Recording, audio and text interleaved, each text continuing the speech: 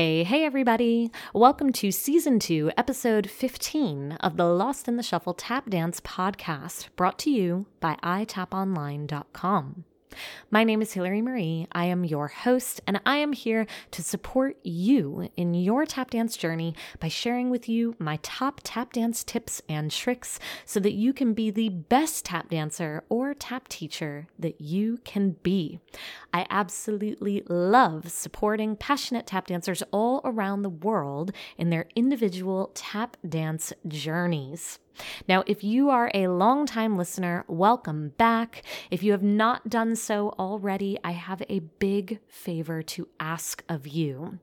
Please leave a 5-star rating and written review of the podcast. Any feedback that you can share about how the podcast has had a positive impact on your tap dance journey, on your tap dance training, on your tap classes, on your students' tap classes would be amazing and appreciated.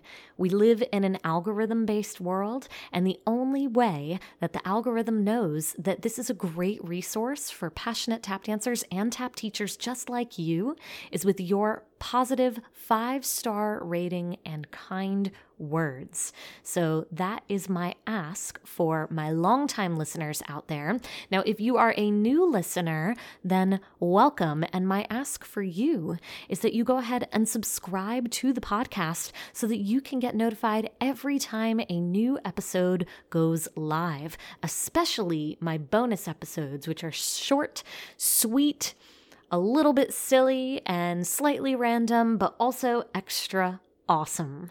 Now let's go ahead and jump in. Last week's episode was all about the time that I met Oprah with my mentor, Harold Cromer. It is a funny story and definitely worth scrolling back to listen to at some point. And in this week's episode, we are diving deep into kids' tap classes versus adult tap classes. Now, I'll be speaking to my tap teachers out there, but if you are an adult tap dance student yourself, then I think you'll also find this episode interesting and enlightening. Now, there is a huge difference between teaching kids and teaching adults. Everything from their reason for attending tap classes to how they absorb and retain material. And today, I'm going to break down many of these key differences for you so that you can cater your classes to the needs of your students, because you cannot approach a dance class for children and teenagers the same way that you approach a dance class for adults. Knowing, recognizing, and appreciating the differences between these groups of dancers will really help you thrive as a tap teacher and therefore help your students thrive as well. I'll kick it off by talking about the kids, and then I'll talk about the adults. Now, what's awesome about teaching kids is that they are professional students.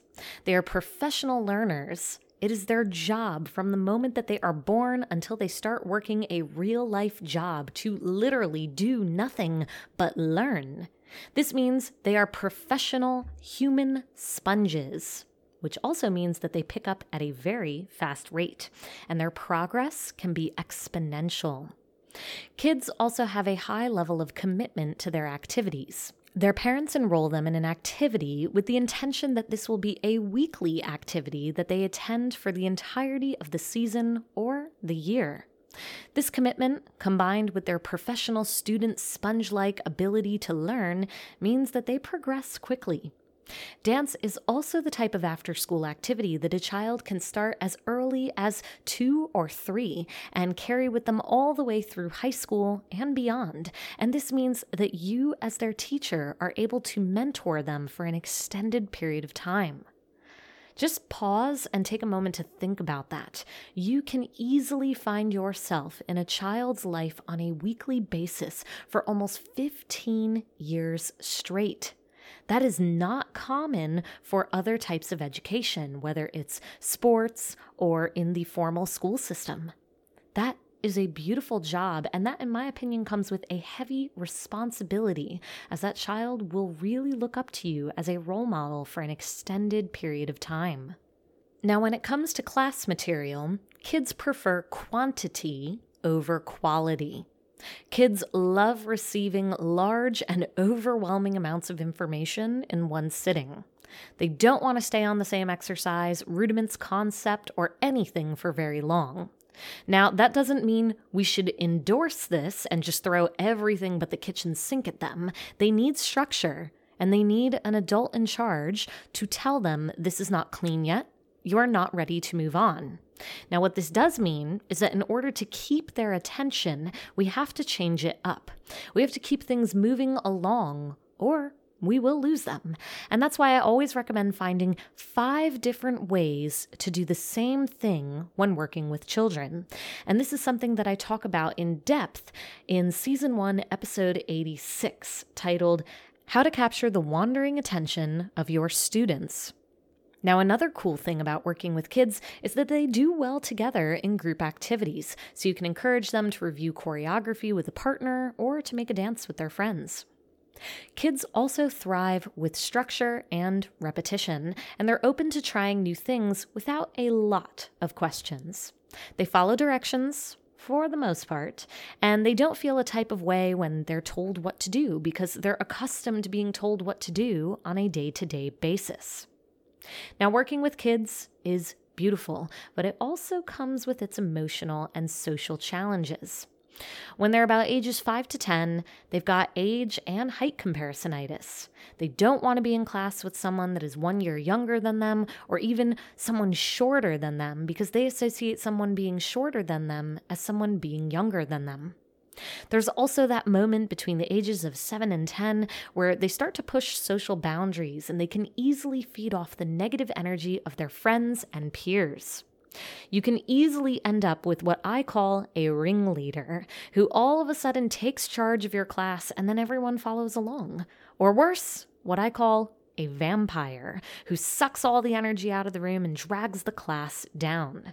It's going to happen at some point, so knowing and recognizing that, you can be prepared to negate it and turn that ringleader or vampire around so that TAP class is an awesome experience for everyone involved. As kids get older, about age 10 and up, they have way too much going on. They've got way too much homework. They struggle to balance the jump into middle school. And then once they get into high school, sometimes they can get lazy, but they also realistically struggle with time management for homework, social life, school activities, and dance. They often feel overcommitted and like they have to choose between good grades and fun after-school activities. This is just the journey of a child going from ages 3 to 18. Now, when you know it's coming, you won't be surprised and you won't take it personally, and you can help guide them as a mentor through their experiences. Now, of course, one of the biggest challenges when it comes to working with kids is really the parents. Parents just want what's best for their kids, and they don't often realize that your intention as a dance teacher is to give their child everything they need to thrive, which can include structure, corrections, feedback, discipline. I'm not going to dive deep into the woes of dance teachers and studio owners dealing with parents, but it is important to acknowledge that where there's children, there's parents, and that can be tough. Now, let's go ahead and talk about adults. What I love most about working with adults is that they choose to be in the room. A lot of kids get signed up for after-school activities that their parents want them to participate in, regardless of whether or not the child wants to be there. But adults, you know that they want to be there when they walk in the room, and it goes deeper than that. They are choosing to spend their hard-earned money on this. On TAP class, because this is their fun thing. Tap dance is their fun thing that they want to invest in. It's what brings them joy in their week, and it's what they want to invest their time, money, and energy into. And let's be real, adults don't have a lot of spare time and energy lying around, and many of them don't have extra money floating around either. Now, with this in mind, there's a different energy in the room with adults than kids. And every adult in the room has a different goal. Some just want to blow off some steam. Others want to escape their day-to-day challenges, and they look forward to thinking about nothing but tap dance for that 1 hour every Tuesday night. Some adults are there for the exercise. Some come for the sense of community and the opportunity to socialize and meet new people. Some enjoy the challenge and learning something new that makes their brain work in overtime. While every adult student in your class may have a different reason for taking class, it's good to know what that reason is so you can give them that extra bit of help towards their journey in achieving their tap dance goals. One important thing to note when working with adults is that they have life obligations, and if family or work or finances get in the way of them participating in dance classes, they will step away as needed. This means that their progress comes with a lot of peaks and valleys, lots of stop and go, and it also means that they become afraid of missing out and falling behind. A lot of adult students will miss a few consecutive classes and then not jump back into class for months, if not years. Why? Because they're afraid that they've fallen too far behind. Now, with this in mind, when I taught adult classes at my studio, Grooves Unlimited Dance Studio in Livingston, New Jersey, I did 6-week sessions. This way, I could focus on consecutive lessons over the 6-week period, and if someone couldn't make it because they were traveling, or they had work or a family obligation, then they would be ready to jump back in at the next 6-week period because they knew that we'd be wiping the slate clean and starting on a new concept. This is also why I have a monthly theme at itaponline.com, and I teach a different class each week.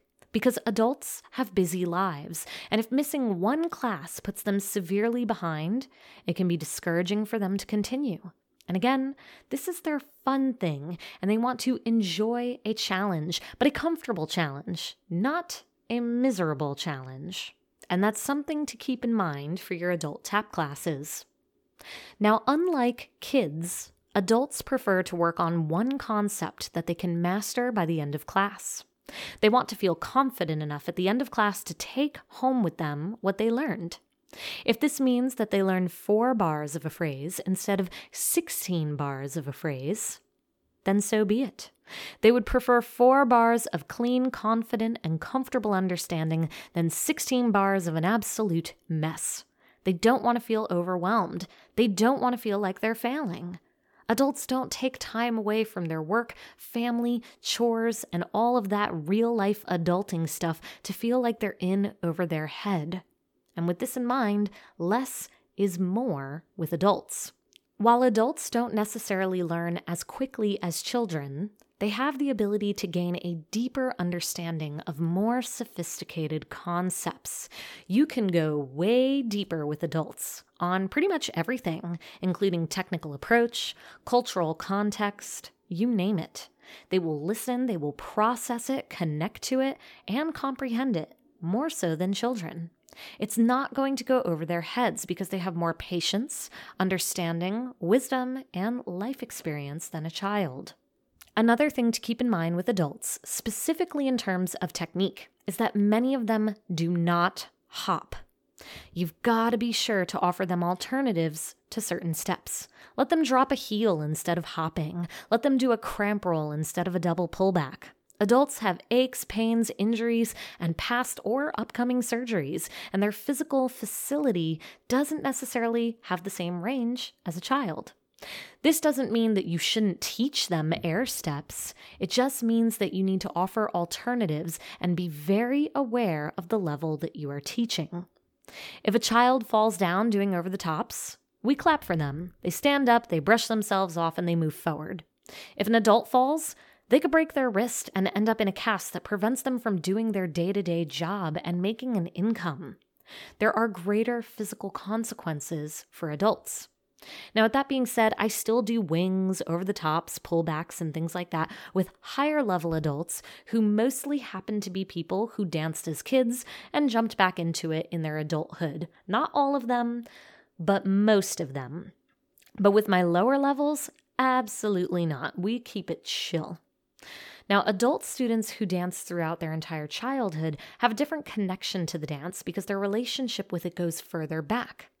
But it is very important to note that adults who start later in life have the ability to learn and grow so much. They actually have the ability to match the skill level of an adult who danced throughout their entire childhood.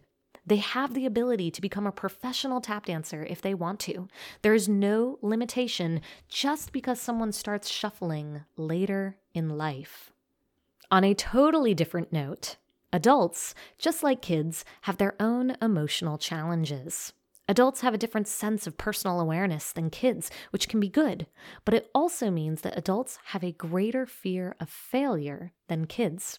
They have a lifetime of negative experiences that block them and get in the way of their progress. They fear public failure and humiliation, and they also have different social standards than children. This can be a challenge for adults when trying new things, especially something like improvisation. Improvisation often gives adults a sense that they are not in control, which is a scary feeling for adults, more so than kids. With this in mind, it's important to set a tone of a safe space for adults to try new things. It does not, I will repeat, it does not mean that we skip improvisation for adults. They still learn it because it is one of the 5 fundamentals of tap dance. However, there is a specific way to approach it, specifically for adults, which is something that I dive deep into in the iTap Teacher Certificate Program during our improvisation module. Another thing to keep in mind is that adults can also feel super uncomfortable when they receive a public correction, a correction that is just for them in front of the entire class.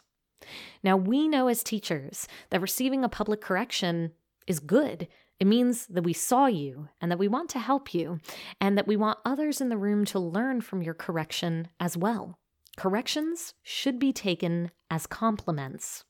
But adults can easily feel like they're being put in the spotlight in a negative way.